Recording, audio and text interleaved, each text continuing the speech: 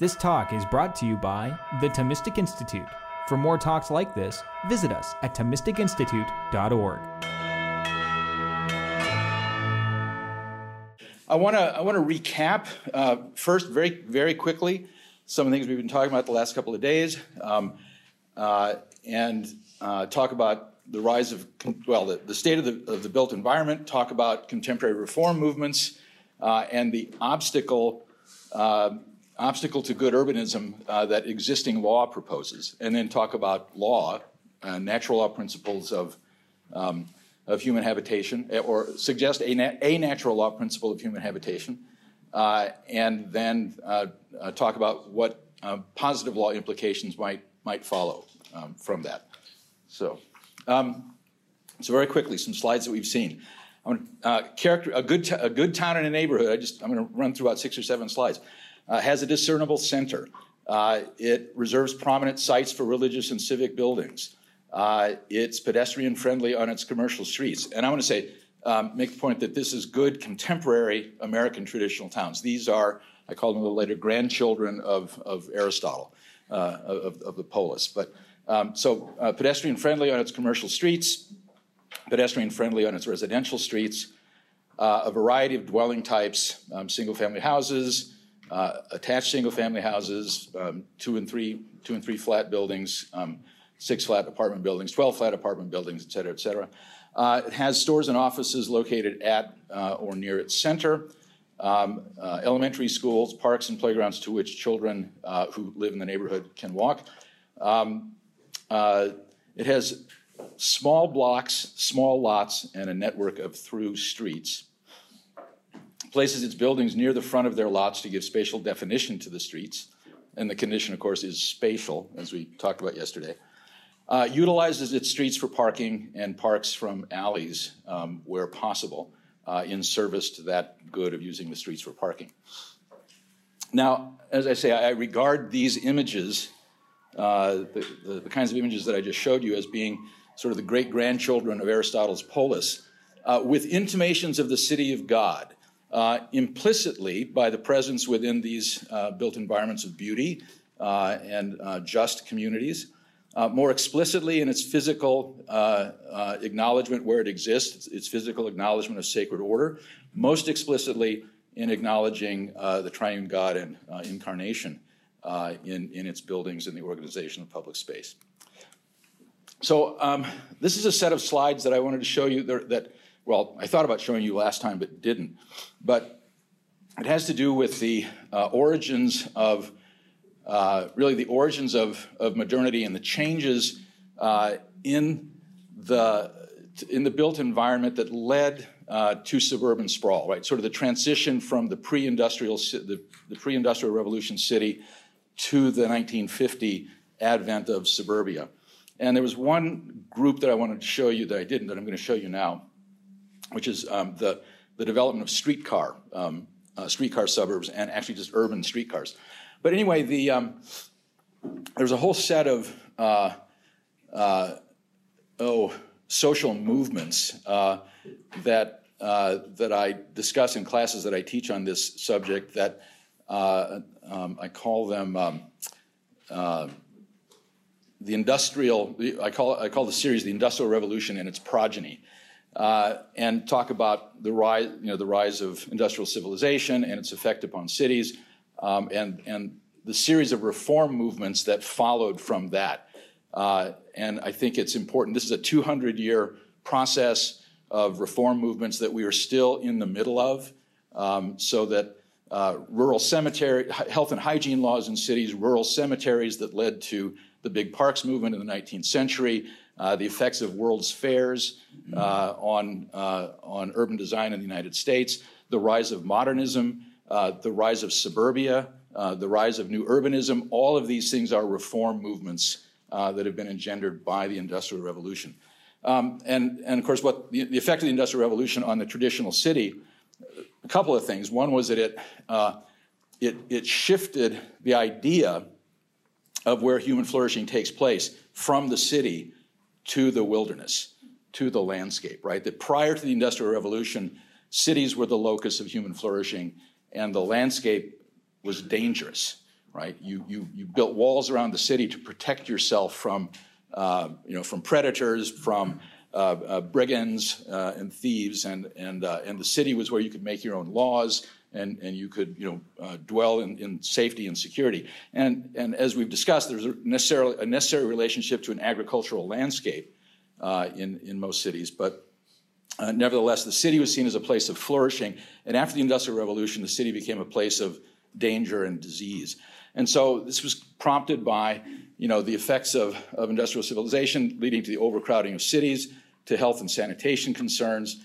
There was a corresponding increase in individual wealth and amenities. There were obvious political changes that took place. I mean, again, you can't understand the 19th century and the history of the 20th century political movements without understanding it as a response to the rise of industrial civilization.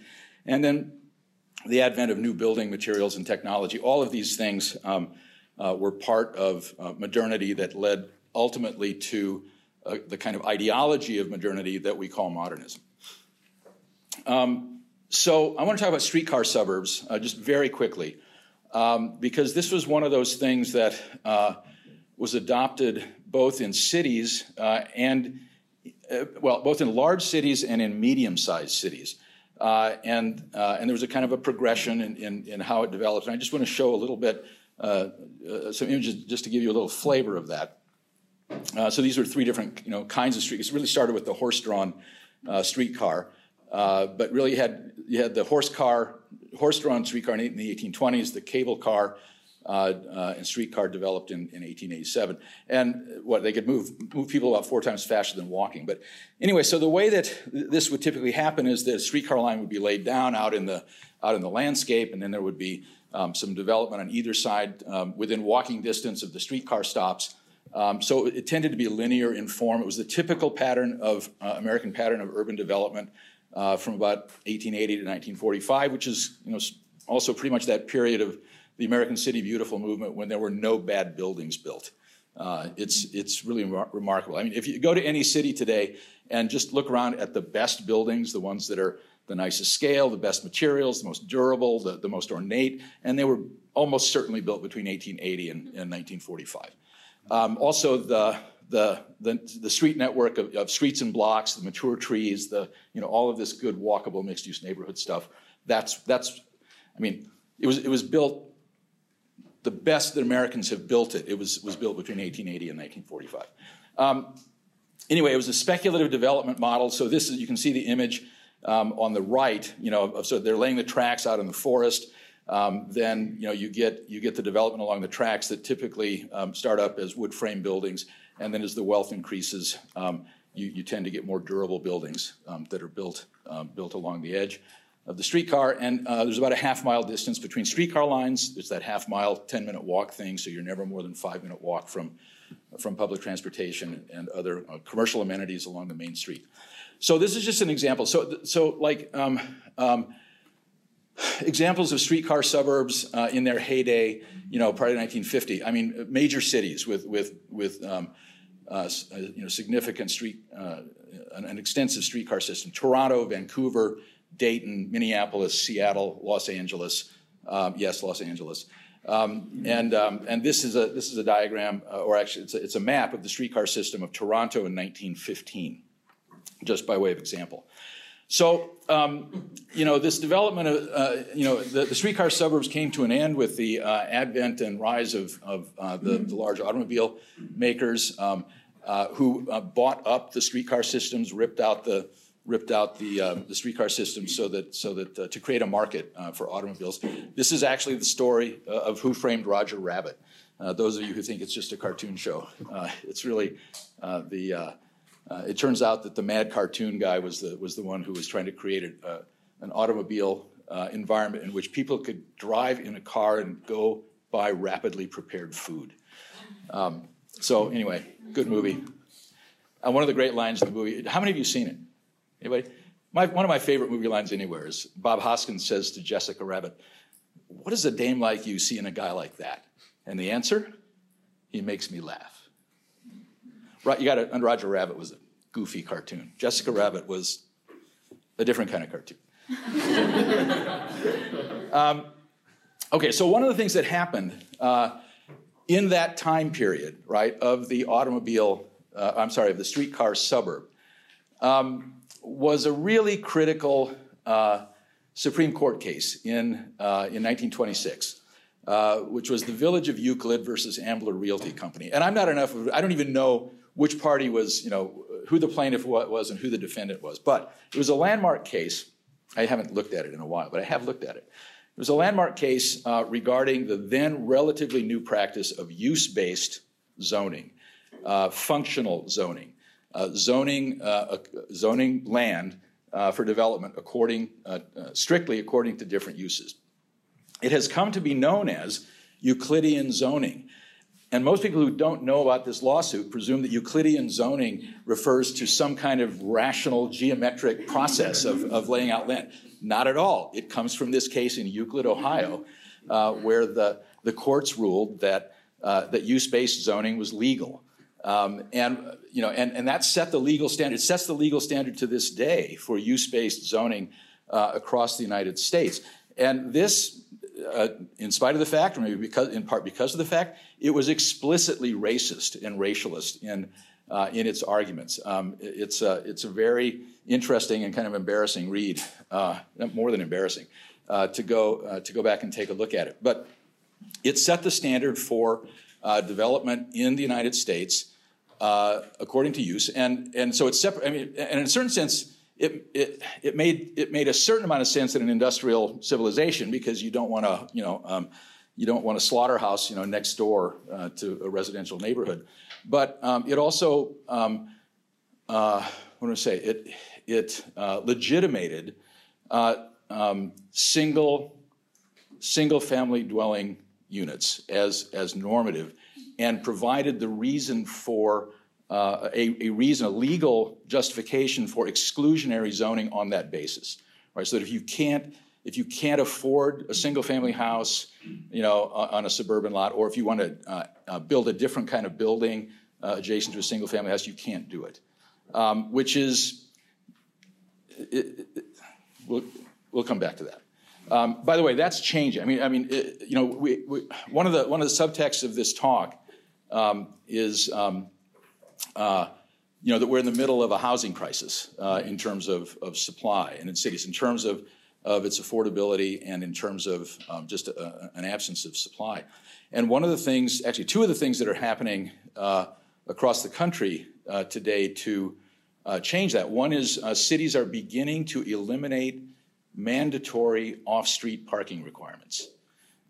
Think about that, with the implications of that. It's very easy to park, one car. If you have to park one car for every dwelling unit, it's very easy to do that on a single-family house lot. It's much more difficult to do that with a big apartment building, or even just I showed some examples of three-story apartment buildings, and one of a type one that's very, very common in Chicago. It's a three-story U-Court apartment building. So they're walk-up apartments. You get on a 100-foot lot by 125-foot deep lot, you get a forecourt, and you can get, typically in that, you can get at least 30 dwelling units, which, and generally they're 1 and 2 bedroom, maybe studio 1 and 2 bedroom units. But it's a good, kind of housing that's illegal to build today because the zoning ordinance today, but not then. Today it requires one off-street parking space for every dwelling unit. And you cannot get 30 cars parked, build that kind of a building and park 30 cars on a lot that's 100 feet wide by 125 feet deep. But a lot of cities, understanding that and wanting to address the issue of having, increasing the diversity of housing stock, are eliminating off-street parking requirements. So that's one thing. Another thing the cities are doing, they're starting to eliminate the requirement they're eliminating single-family house zoning, which doesn't mean you can't have single-family houses on a lot. It simply means you cannot zone it so that people cannot add other units. Property owners cannot add other units to the lot. So it allows, for example, an ancillary dwelling now. But under current zoning, it doesn't. Anyway, I digress again. So the Euclid versus Ambler Realty Company set this standard under which most development today takes place, but against which there's arisen pushback. I showed this slide yesterday about the idea, Leon Creer's drawing of an urban neighborhood being like a pizza, insofar as it has, if a neighborhood is a slice of the pizza, like a slice of the pizza, an urban neighborhood has all the different uses and ingredients that the rest of the city does within the neighborhood. And contrasting that with how suburbia is organized, it's as if you took all the ingredients of the pizza and separated them. And so this is an illustration of that, right? So what are the components of sprawl that are separated from each other? Sprawl developments are monocultures. This is a new urbanist term, monoculture. Or maybe the new urbanists got it from somewhere else. But sprawl consists of monocultures of housing, monocultures of shopping, monocultures of office buildings, civic buildings as big boxes, right? Anybody want to guess what this is? I'll give you two choices. A high school, a medium security prison. Maybe there are others. Yeah, yes, that's the answer. Yes. But actually, off in the background too, you can see the other accumulations of single uses. The other thing is that it's a completely auto-oriented, pedestrian-hostile infrastructure, such as is seen here, in which there is one pedestrian in this picture who's about to be sacrificed. I'll tell you, once you read René Girard, you can't unsee what René Girard sees. But this pedestrian is about to die for our sprawl environment. So not a sidewalk in sight. This is, again, common infrastructure. By the way, just again, I digress. The Champs-Élysées in Paris is this wide, is wider than this, right? And the carriageway is wider than this, curb to curb. On the Champs-Élysées in Paris, people will sit on the sidewalks, drink coffee, smoke cigarettes, plot revolution, adjacent to 10 lanes, 8 lanes of traffic and 2 lanes of parking, right, along the street. How can they do that? How can they do that, and why not here? It's because the Champs-Élysées has sidewalks that are 75 feet wide, right, and divided by trees, and it's a very comfortable environment while the traffic moves up and down the center. And then we have this in the United States. So what happens here, like you get these 3 monofunctional zones in proximity to each other, single-family houses, apartments, shopping with parking lot. See, this is where I wish I had the laser. It doesn't work. But so you have to suffice it to say, if you live in here in the single-family houses, or even if you live in the apartments over there, so the shopping is up at the top, and the parking lot is sized for Black Friday, right? So it's generally not full most of the time. If you live in this cul-de-sac, right, at the top in a single-family house, on the other side of the retention pond is the shopping. You're maybe 200 feet from the store, right? But you can't get there, right? You got to come out the cul-de-sac, out the arterial road that brings you the connector road comes here, and the arterial road runs up there, and then it connects the arterial road up there, and you come in and you park, and you go buy your gallon of milk. After a 5-minute drive from your house that you could walk to in less than 5 minutes. That's suburbia. That's an aspect of suburbia. Finally, in contemporary development practice, which in some ways is reacting against, even in places where you have mixed use now, like these are all images from proposals for neighborhood development in poor neighborhoods on the south side of Chicago, where they're going to put a mix of uses in pedestrian proximity. But all of the development takes place like on a single block in one big building, built all at once by the same developer. The stores look the same, the housing looks the same. It's a very sort of cheap. It's not good quality construction. It's all expensive, primarily because of the land. But there's it's become a sort of developer standard, and it's unlike the manner in which city blocks were developed lot by lot historically by multiple developers. You have to do a project like this. You have to be well connected. You have to be a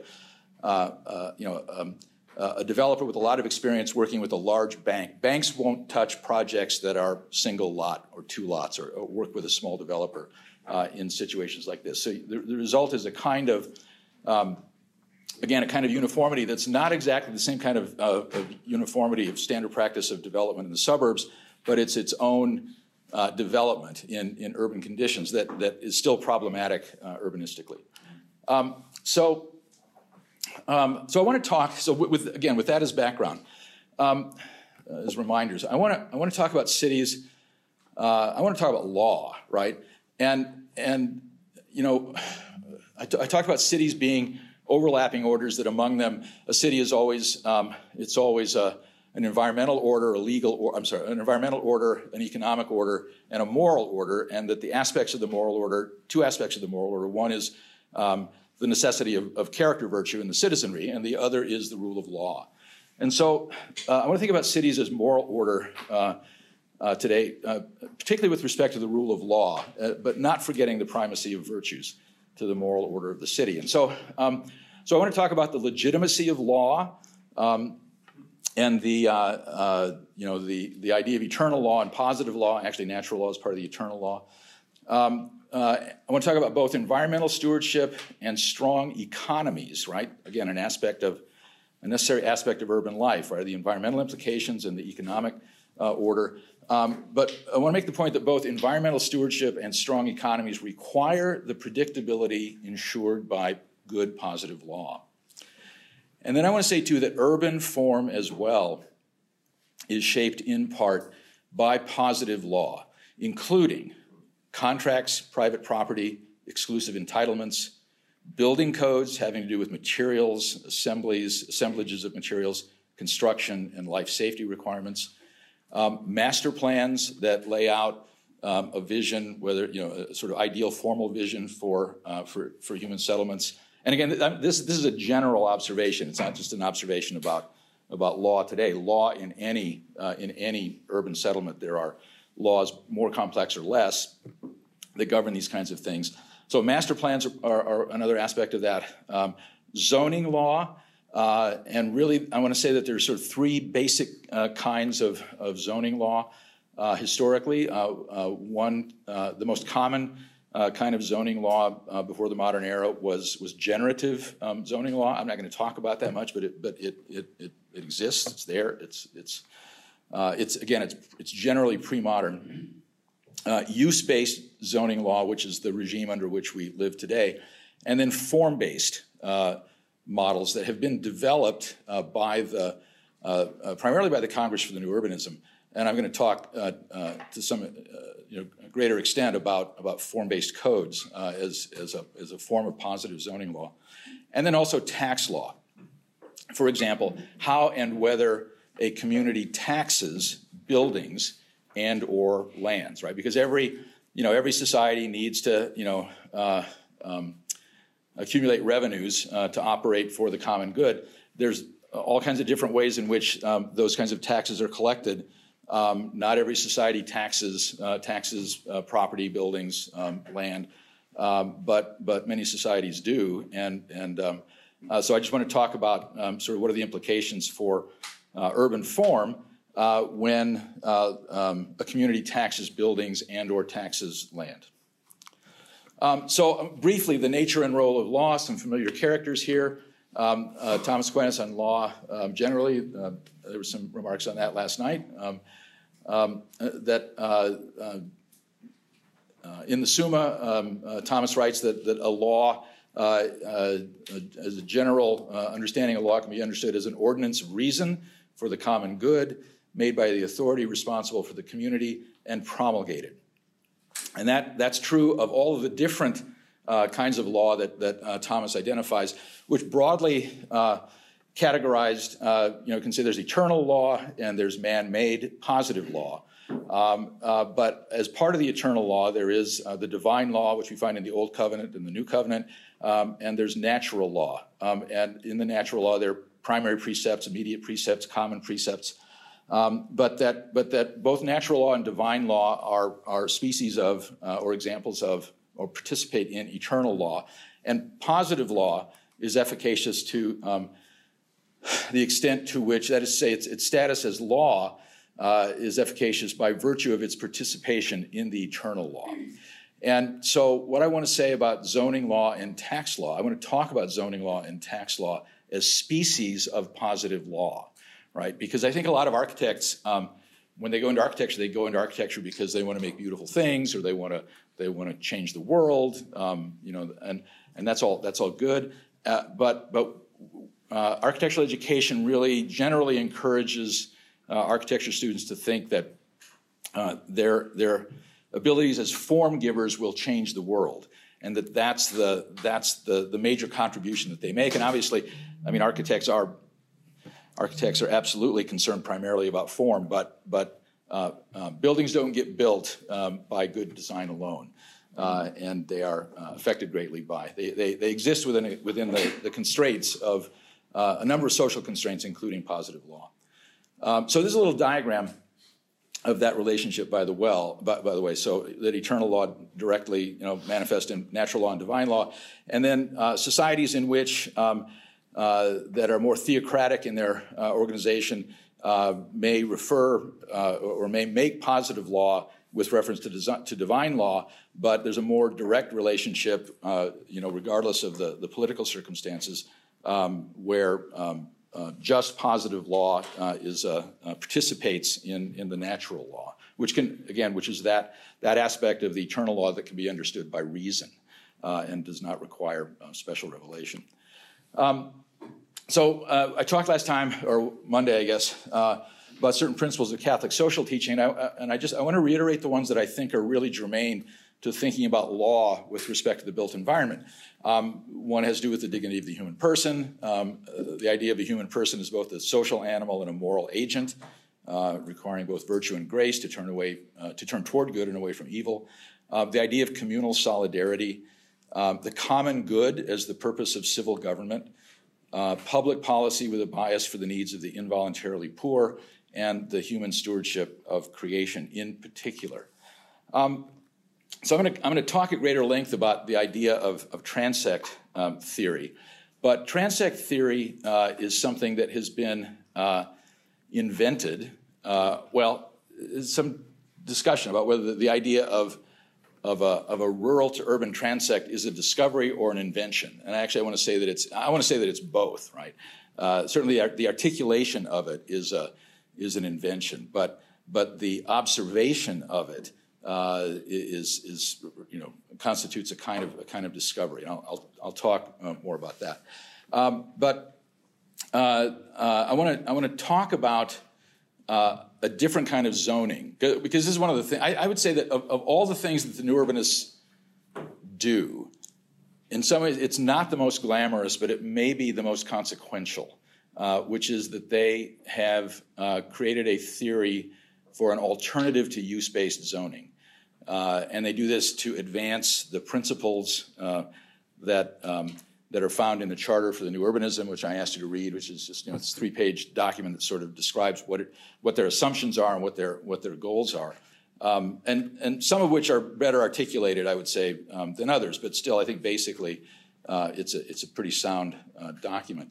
But I think that one of the things that they quickly realized is that they couldn't make the kind of environments that they wanted to under the existing legal regime. And so one of the consequences of that over a period of about 20 years is there's been a lot of discussion and theorization about what kind of zoning law would make it possible to make the kinds of traditional environments that new urbanists are interested in. And what they came up with transect theory that leading as a basis for form-based codes rather than use-based codes. This leads to things like documents, legal documents that have been adopted actually in many cities, including a kind of a hierarchical sequence that starts with what's called a regulating plan that leads to pages of form-based codes. Of building code pages that are identified by type. They also, of necessity, they have to code street types. It's easy to get lost in the minutiae here, and so I'm going to try not to. But these are examples of form-based code pages. They promote again, this is something that has emerged recently, right? Because one of the things, actually, I think one could argue that one of the mistakes, and it's an understandable mistake that the new urbanists made early on, is that they threw their lot in with the building construction industry, with big house developers. Now, the iconic the iconic new urbanist project is Seaside, Florida, which is really an extraordinary place if you've never been there. It has a bad reputation because they used it for, as the set for the movie Truman. But I mean, a lot of people make movies in Rome, and that's hardly a condemnation of Rome. But many other reasons maybe why. But actually, Rome's fantastic. But the point is that Seaside, if you've never been there, it's actually worth a visit because it's really really good place. It was developed over a period of about 30 years. There were some odd circumstances. It was owned by one developer. He inherited the land. He wasn't under economic pressure to develop it, and he could take his time.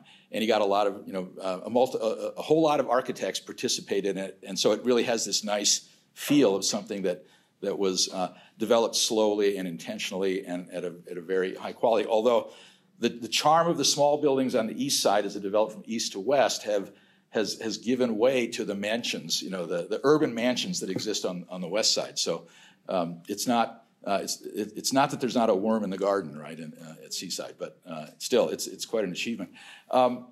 Nevertheless, most of their projects are done for-profit developers, and there are certain kinds of pressures on for-profit developers that come into play, and so there have just been historic difficulties of figuring out how do you integrate uses into how do you make mixed use and how do you get developers who do housing to do mixed use environments, and that's been a challenge, and they've actually been fairly successful at it. But again, I think the main thing is that it seems to create an operative assumption that which is a modernist assumption, and something to remember is that all new urbanists were educated as modernists. And are recovering modernists, but it's one of the modernist assumptions that the right building environment will make people good, will make people happy, and new urbanists they don't challenge that modernist assumption enough, right? So that there's a kind of metaphysical shallowness, I would say, to new urbanist theory. In practice, well-meaning as it is. Anyway,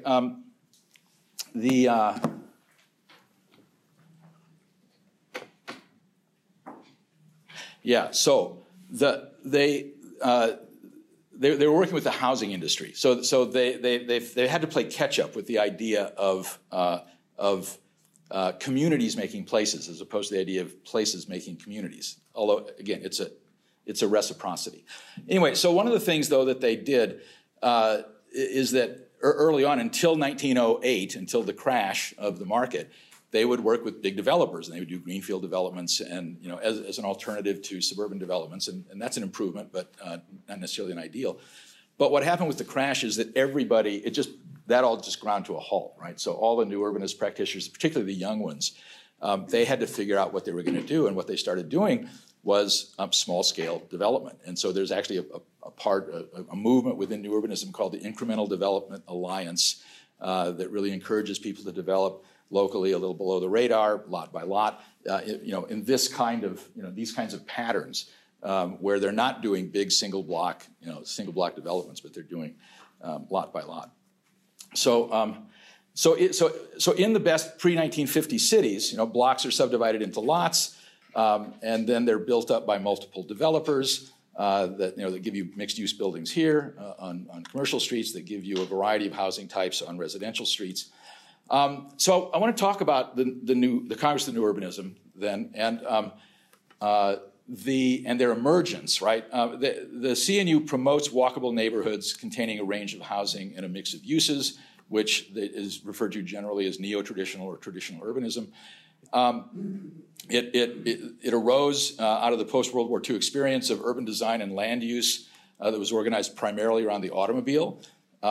Its concerns have to do, or I should say that there are health and safety and welfare concerns that led to the rise of the post-war suburb. It was a reaction to the overcrowding of the industrial city, but it was also government policy. I mean, I don't think you can underestimate how much the the idea of the decentralization of cities was affected by what Americans did to the centralized cities of Europe at the end of the Second World War. And it was characterized by this separation of uses that was legitimated by the Euclid case. So there were, reactions to the growth of the post-war suburb, critical reactions from the 60s to the 80s by people like Lewis Mumford, Jane Jacobs, Leon Krier, Christopher Alexander, Andras Dwani, Elizabeth Plater-Zybert. And it was a criticism and reaction against modern urban design and modern contemporary land use.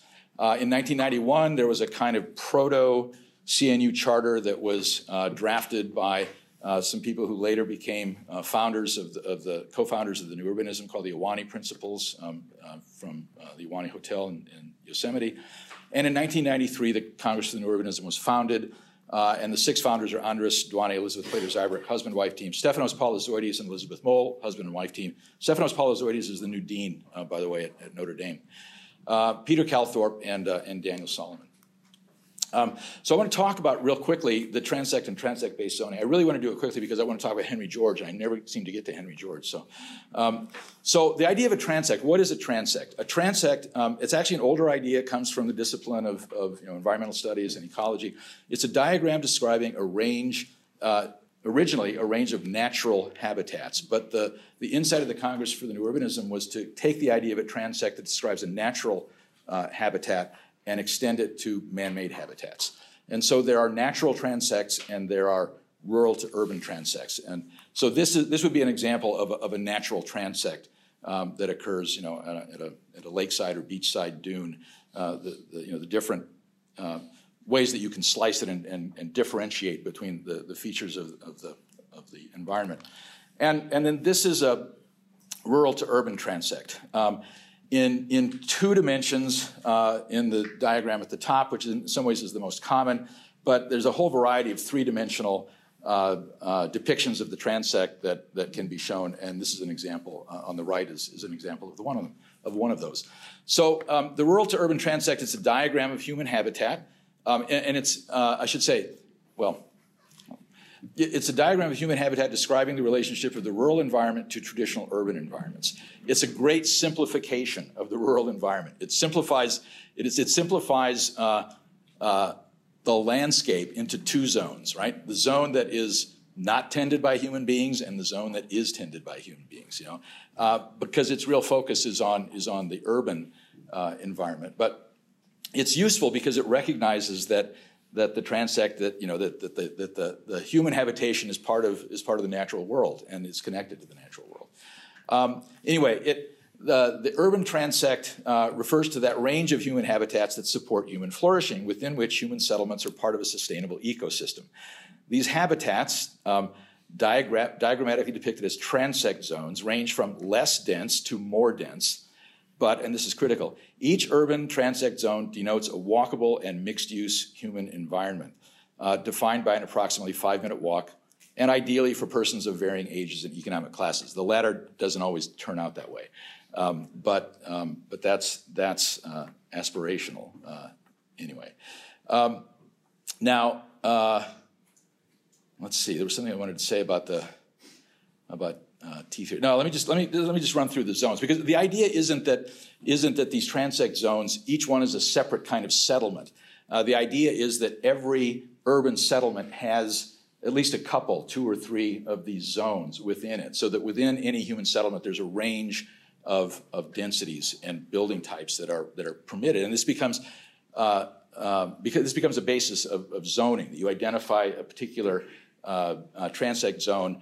That presumes, by the way, a mix of uses, right? So that the buildings that are built are recognizable as a certain kind of type, like you can recognize a residential type, And the example I always like to give is the big house, any pre-1945 small town, there's a corner with a great big house on it that the lawyer or the local doctor lived in, and raised 8 children, and then over the decades. It might become, an attorney's office, or it might become a bed and breakfast, or it might become a Alcoholics Anonymous, meeting house or something like that. But the point is that the presumption of the zoning and the culture in the building was that buildings will experience changes in their use over time, right? Which is, again, contrary to the idea of use-based zoning. The idea of use-based zoning is there's one and only one use, right, that can take place in this building. And so, anyway, a lot of common sense in that element. So the way to think about the new urbanist rural to urban transect is to think of it as a reality loaf of bread or as a reality sausage in which you're slicing it into as many different pieces as you need in order for it to do what you want it to do. The one thing I will say is that it's not and they haven't thought real carefully about this. I think they have thought carefully because it doesn't show up, but they haven't articulated. But the new urbanist rural to urban transect does not include every type of human settlement. It includes the rural transect zones, and it includes urban human settlements. So it doesn't include suburbia. It doesn't include post-war suburbia. So it's a normative idea, even though officially the new urbanism shies away from normative ideas, except for those that are expressed in the charter for the new urbanism, we'll come back to that. Anyway, so you slice it in as many different pieces as you need. I'm just going to go very quickly through the zones. So the first one, I particularly want to talk about the differentiation between natural and rural T-zones. So again, if you're ever around new urbanists, some new urbanist charrette or something like that, and they start talking, and if you ever go to architecture school and study this stuff, and there aren't that many architecture schools where you can go to and study this stuff, people they'll just start speaking in shorthand. Oh, T1 this. Oh, T4 that. Oh, T5 that. So it's inside baseball and it's jargon. If I lapse into that, don't think I'm an ass. But I'll try not to do that. Anyway, so the T1 zone is the natural zone. So it's basically the idea is nature untended by human beings. Now, there's very little of that actually that exists in the world now, but that's the ideal. Is that nature untended by human beings. And we show pictures like this that show these wonderful, beautiful, bucolic settings. But I think that this is more the kind of image that we want to show. That there's the beauty, and then there's the reality that when human beings or nature are in a T1 zone, we're not superintending. We're potential food, right? And I think it's a more accurate understanding of nature and of human nature.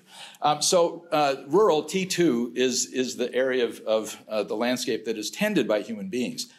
So this can be agriculture, it can be urban parks, it can be, golf courses in Scotland adjacent to St. Andrews, all that kind of stuff. So T3 is the least dense zone.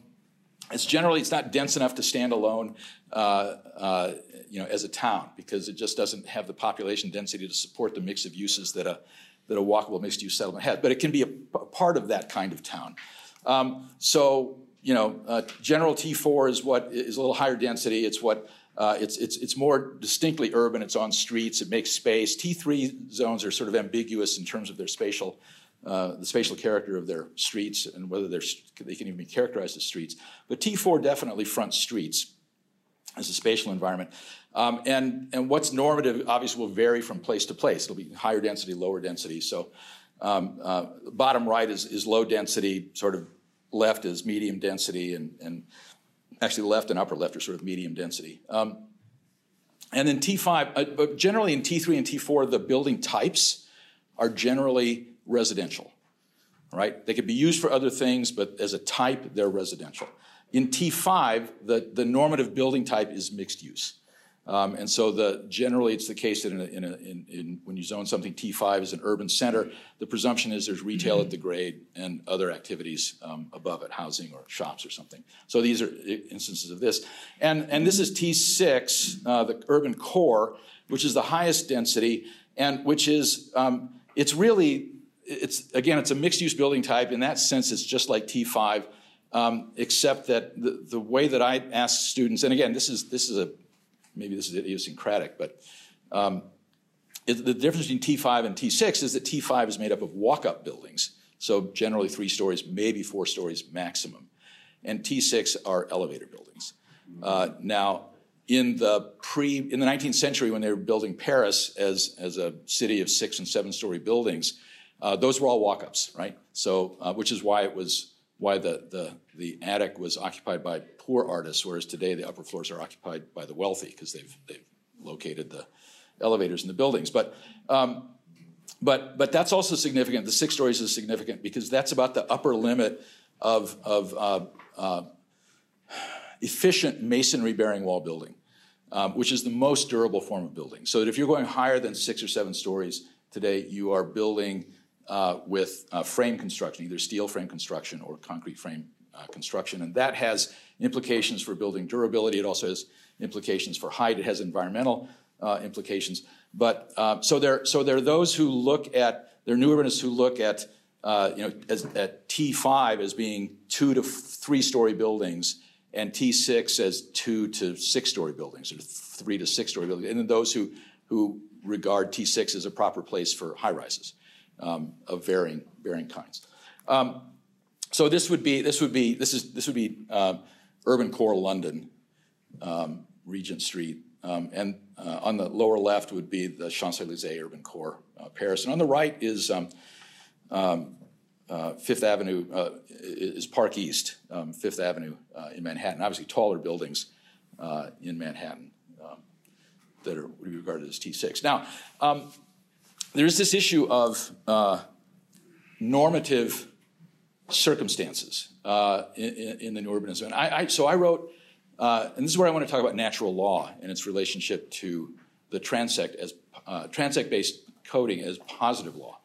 And I apologize for reading this. I had to cobble this out of an essay that I wrote that I didn't have the original for. But I wanted to talk about. So this is an article I wrote trying to persuade new urbanists that our thinking would be better if it were grounded in natural law, as it clearly is, but it's not acknowledged because they view natural law as being theocratic, right? As being, pro-life. So what's with that? But I was trying to make the argument for the grounded in reason about why new urbanists should think about our enterprise as being grounded in natural law. Anyway, so I identified some kind of common precepts. The foundational ones from Aquinas: good should be pursued and evil avoided. From which you derive various things that we know either through reason or we know through the commandments. Render impartially what's due to every person, be just, don't take innocent human life, honor marriage, don't commit adultery, care for children and the elderly, be trustworthy, don't steal, treat others as you yourself would wish to be treated. And then I said, again, without Mosaic pretensions, that of 10, that I had a 10th one that I identified, but pointed out, because this is the foundation for my thinking about a hypothetical natural law precept about human settlements. Which is that the 10th precept is an example of a common precept of the natural law. It's more detailed than an immediate precept of the natural law, and more remote from the primary precepts. And because there may be exceptions to them, and because they may not be so widely known as the primary and immediate precepts. The 10th precept concerning the principle of subsidiarity is implicit in much of the Aristotelian Thomist natural law tradition, but was not really recognized and articulated as a natural law principle until the first third of the 20th century in response to the rise of the totalitarian state, right? So the 10th precept is observe and obey the law of subsidiarity, namely that, in the words of Pius XI's 1931 encyclical, I don't know, can you pronounce the Latin? It's wrong, quote, to assign to a greater and higher association what lesser and subordinate associations can do. That is, larger institutions should not attempt to do what smaller ones do as well or better, right? That was articulated by the Catholic Church as a natural law principle, discovered, not ever identified and promulgated as such, because prior to the rise of totalitarianism in the beginning of the 20th century, subsidiarity could be taken for granted, right? It was part of the organization of human society. So analogously to that, what I want to say is that,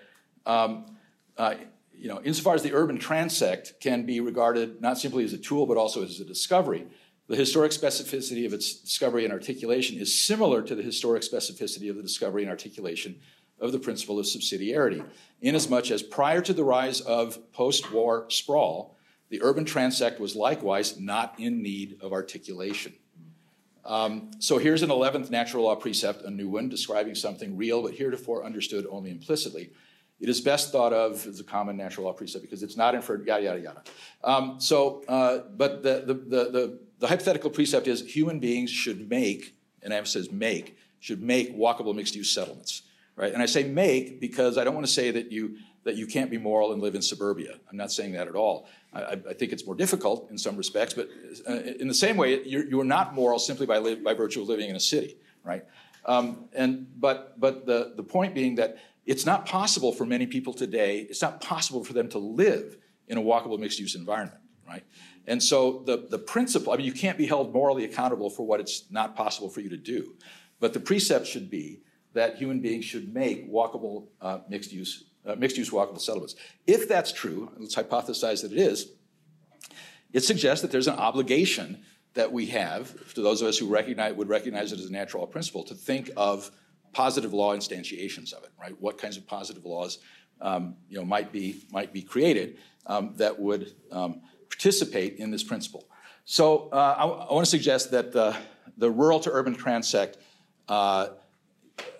is one such manifestation of positive law that make it possible to make walkable mixed-use human settlements in contrast to what present-day single-use zoning mandates. Present-day single-use zoning mandates the creation of sprawl. So maybe I can get to Henry George because he just showed up. So the other thing I want to talk about as a kind of positive law practice that would better represent natural law with respect to human settlement is land value taxation.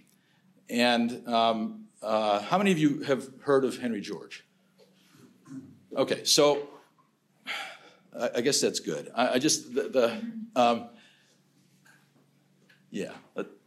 Henry George is like Rene, for me, he's like Rene Girard. Once you understand the argument, you can't not see it. Anyway, so the idea of land value taxation in the post-liberal economy is that socializing land, the idea is the idea of socializing land and incentivizing development, right? In other words, incentivizing the free markets, right, as common good practical politics. That's the idea.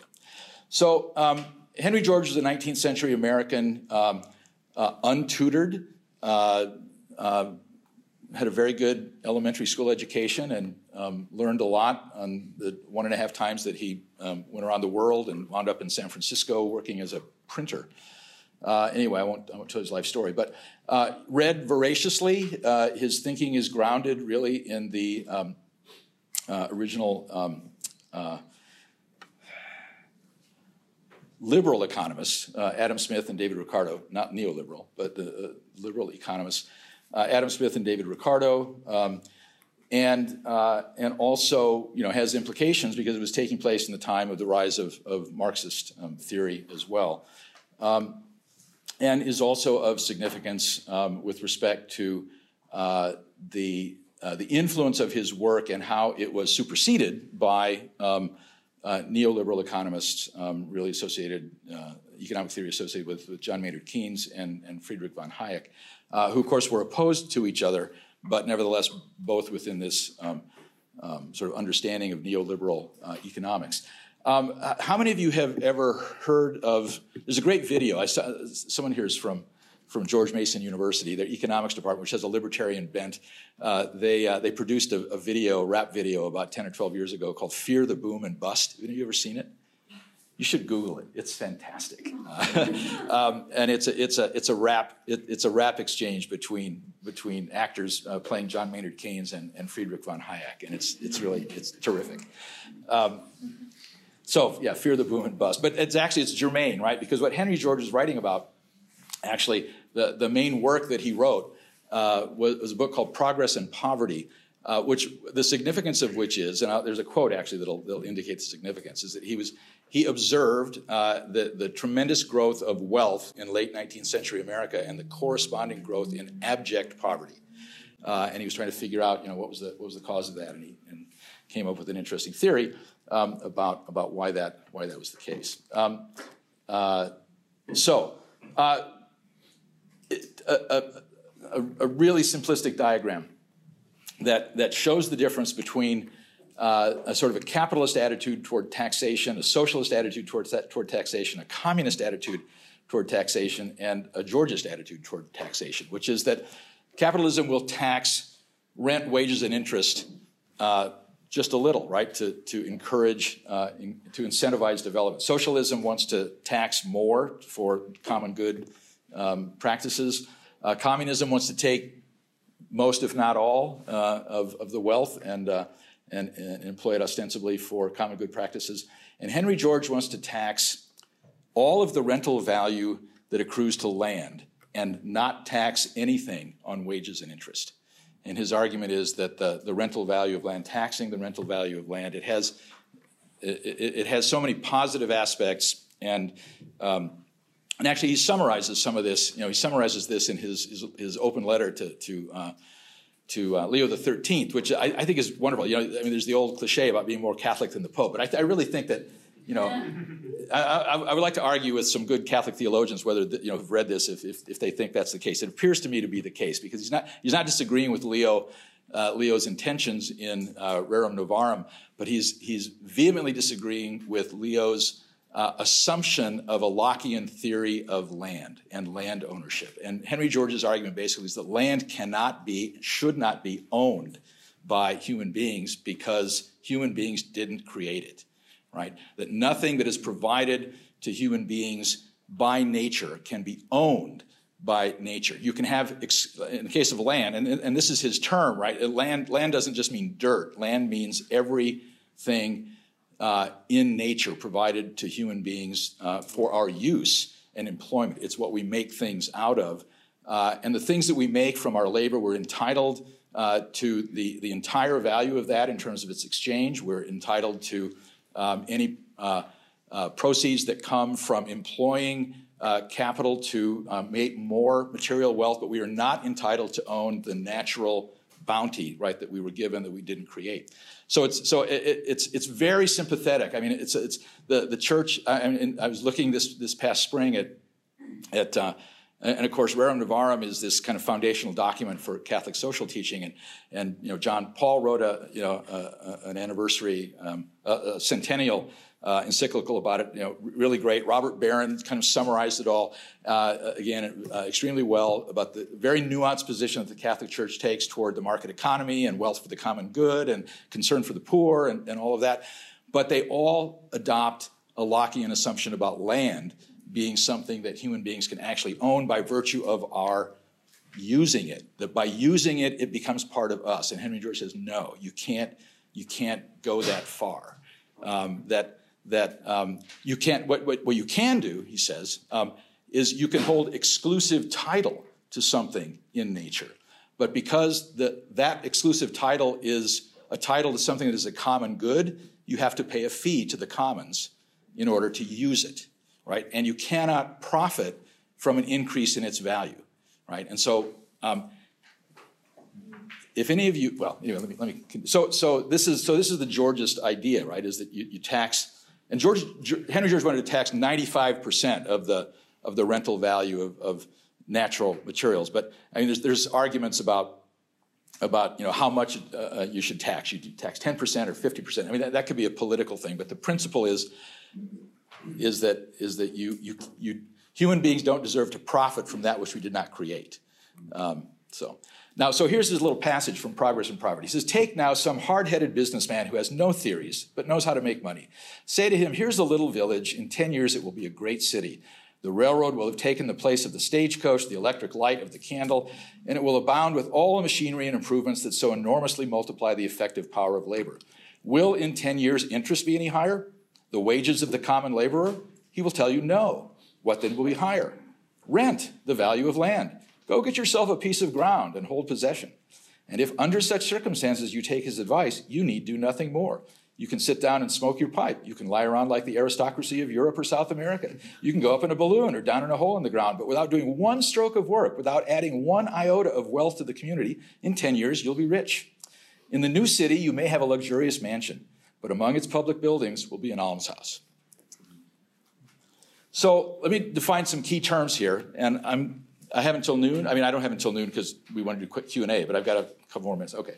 So I want to define some key terms here. That wealth, right? And again, these are all definitions that are, very much in keeping with the Adam Smith. This is not.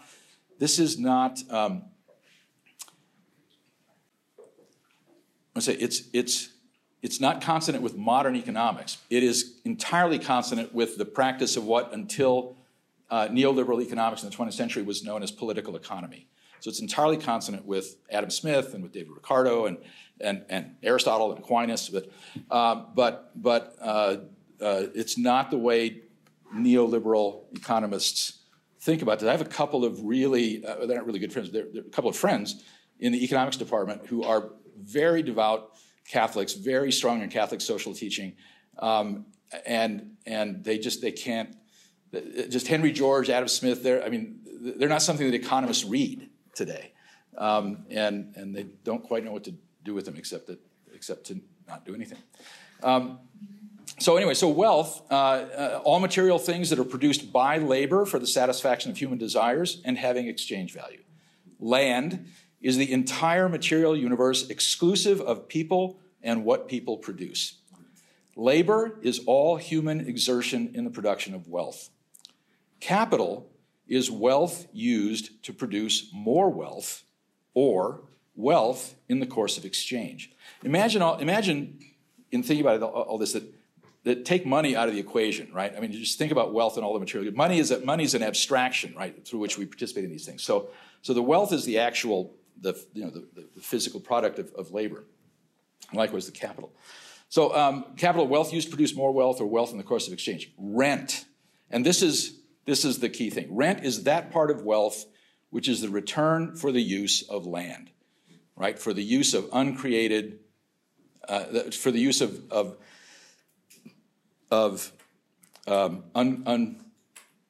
use of nature that human beings did not create, right? That's when you're renting something that you didn't create or was not created by human beings.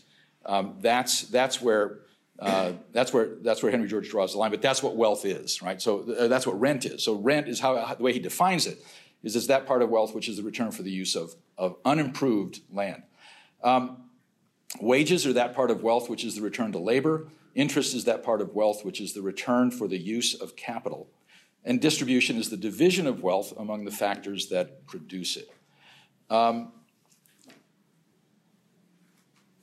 So basic little diagram of how a land value tax differs from property tax. Generally, a property tax is assessed on the value of land and the value of buildings. And the land value tax would tax the land alone, the rental value of the land alone.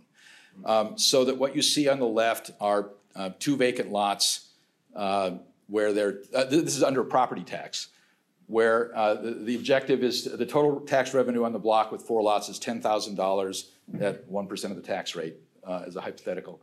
And so the total assessed value of the block is there's $400,000 worth of land and $600,000 worth of buildings. And the land, the people on the vacant land pay $1,000 each, and the people on the occupied land pay $4,000 each, which is a combination of their land, the value of their land, and the value of their house. Under a land value tax situation, both the vacant lot and the occupied lot would pay the same, so they would pay $2,500. And you can extend the principle to the idea of one of these buildings on the right is the Empire State Building, and the other is the vacant land. And they will pay the same in taxes for the land. Now, this is one reason why you want to have zoning codes. You may not want the Empire State Building next to your single-family house or whatever, but that's a zoning issue. But the tax issue is that you pay only for the unimproved value of the land. So there's some basic questions, or I say the virtues of land value taxation.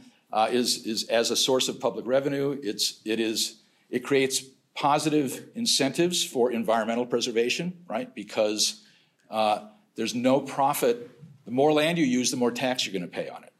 There would be differentiations between rural land and urban land, but that's the differentiation that exists between land that is valued by the market and that was created by the community. And so there would be differentiation, like farmers, any intelligent, positive law regime of land value taxation would try to create incentives for farmers to farm, right? And make them pay heavier taxes if the land starts to be developed.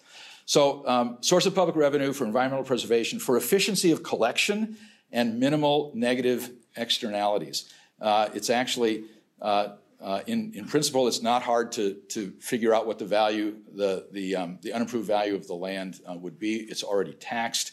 You can get it by seeing how much a vacant lot in the vicinity goes for, et cetera. And there's the question of how much rent should the community collect. All of these are sort of practical questions that can be dealt with. But the minimal negative externalities, I mean, what happens as a consequence of taxing land is that, or by taxing property, you penalize people for improving their property, because if they build something more on their property, if they make an improvement on their house, their taxes go up.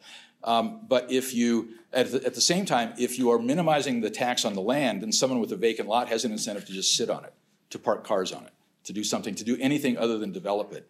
And he or she's not penalized for doing that.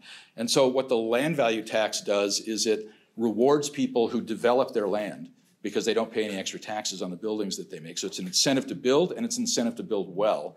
And they don't, and it's a disincentive to hold on to land for speculation, because you can't profit by speculation. And in fact, you'll be taxed for you're gonna be taxed anyway. So you have an incentive to either develop your land or to sell it to someone who will. So these are positive externalities. The negative externalities are the condition that we have now. So again, just again in the basic definition, labor yields wages, capital yields interest, land yields rent, produce, wealth, equals rent plus wages plus interest, or produce minus rent equals wages plus interest. So in the text is, no matter the increase in productive power, if the increase of rent keeps pace with it, neither wages nor interest can increase. Now, this is the issue. There's a lot of places where there's a housing shortage, and the cry goes up that what we need is just greater supply, and that'll solve the housing shortage. If Henry George is correct, and from just sort of casual observations of what actually happens in those circumstances, is that if there's a housing shortage and you supply, if you supply to meet the demand, it doesn't mean that supply is going to be affordable, because the price of the real estate, the price of the land increases at a pace greater than the satisfaction of the meeting the supply or meeting the demand, right, for more housing. So the pace, the cost of housing continues to rise even as you continue to provide to meet the demands. So he writes that that's where the value of land is low. There may be a small production of wealth and yet a high rate of wages and interest. And where the value of land is high, there may be a very large production of wealth and yet a low rate of wages and interest. Where productive power increases, wages and interest will be affected not by the increase, but by the manner in which rent is affected. If the value of land increases proportionately, all the increased production will be swallowed up by rent, and wages and interest will remain as before. Only when the value of land fails to increase as rapidly as productive power can wages and interest increase with the increase of productive power. So another definition, unimproved land value is the dollar amount worth of a parcel of land without any buildings or improvements on it. It's typically calculated based on its location and upon comparable vacant land sales. Two tenets of the theory is that the first is that virtually all revenues required to fund local government programs and services can and should be raised by a tax on land. And the second is that this tax should replace most, if not all other taxes. Now, this is proven historically. This has been implemented in some places, but in the United States, it's actually been implemented. There were efforts in the United States to implement it where it was quasi-successful, but it has a checkered history for reasons that we can talk about. But the assumption, the basic assumptions of the theory is that land, being a resource that no human being has created, is properly understood as common wealth, right? So that no one can own it. Generally, when you tax something, you get less of it, right? So if you tax wages, if you tax, interest earnings, or dividends, you create incentives to diminish the quantity of both labor and capital. But a tax on land cannot diminish the quantity of land.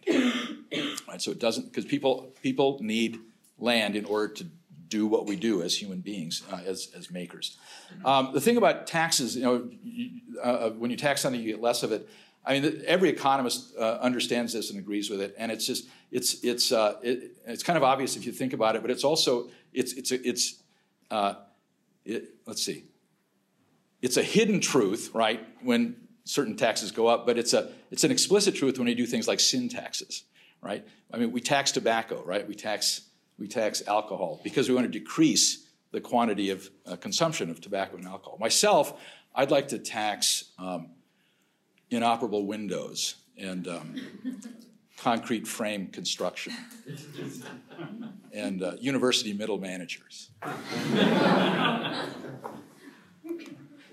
So, final question. Under a land value tax, 5 big questions, 4 big questions. How might a land value tax be implemented? How much revenue might it raise? What would be the difference grossly between rural and urban tax rates?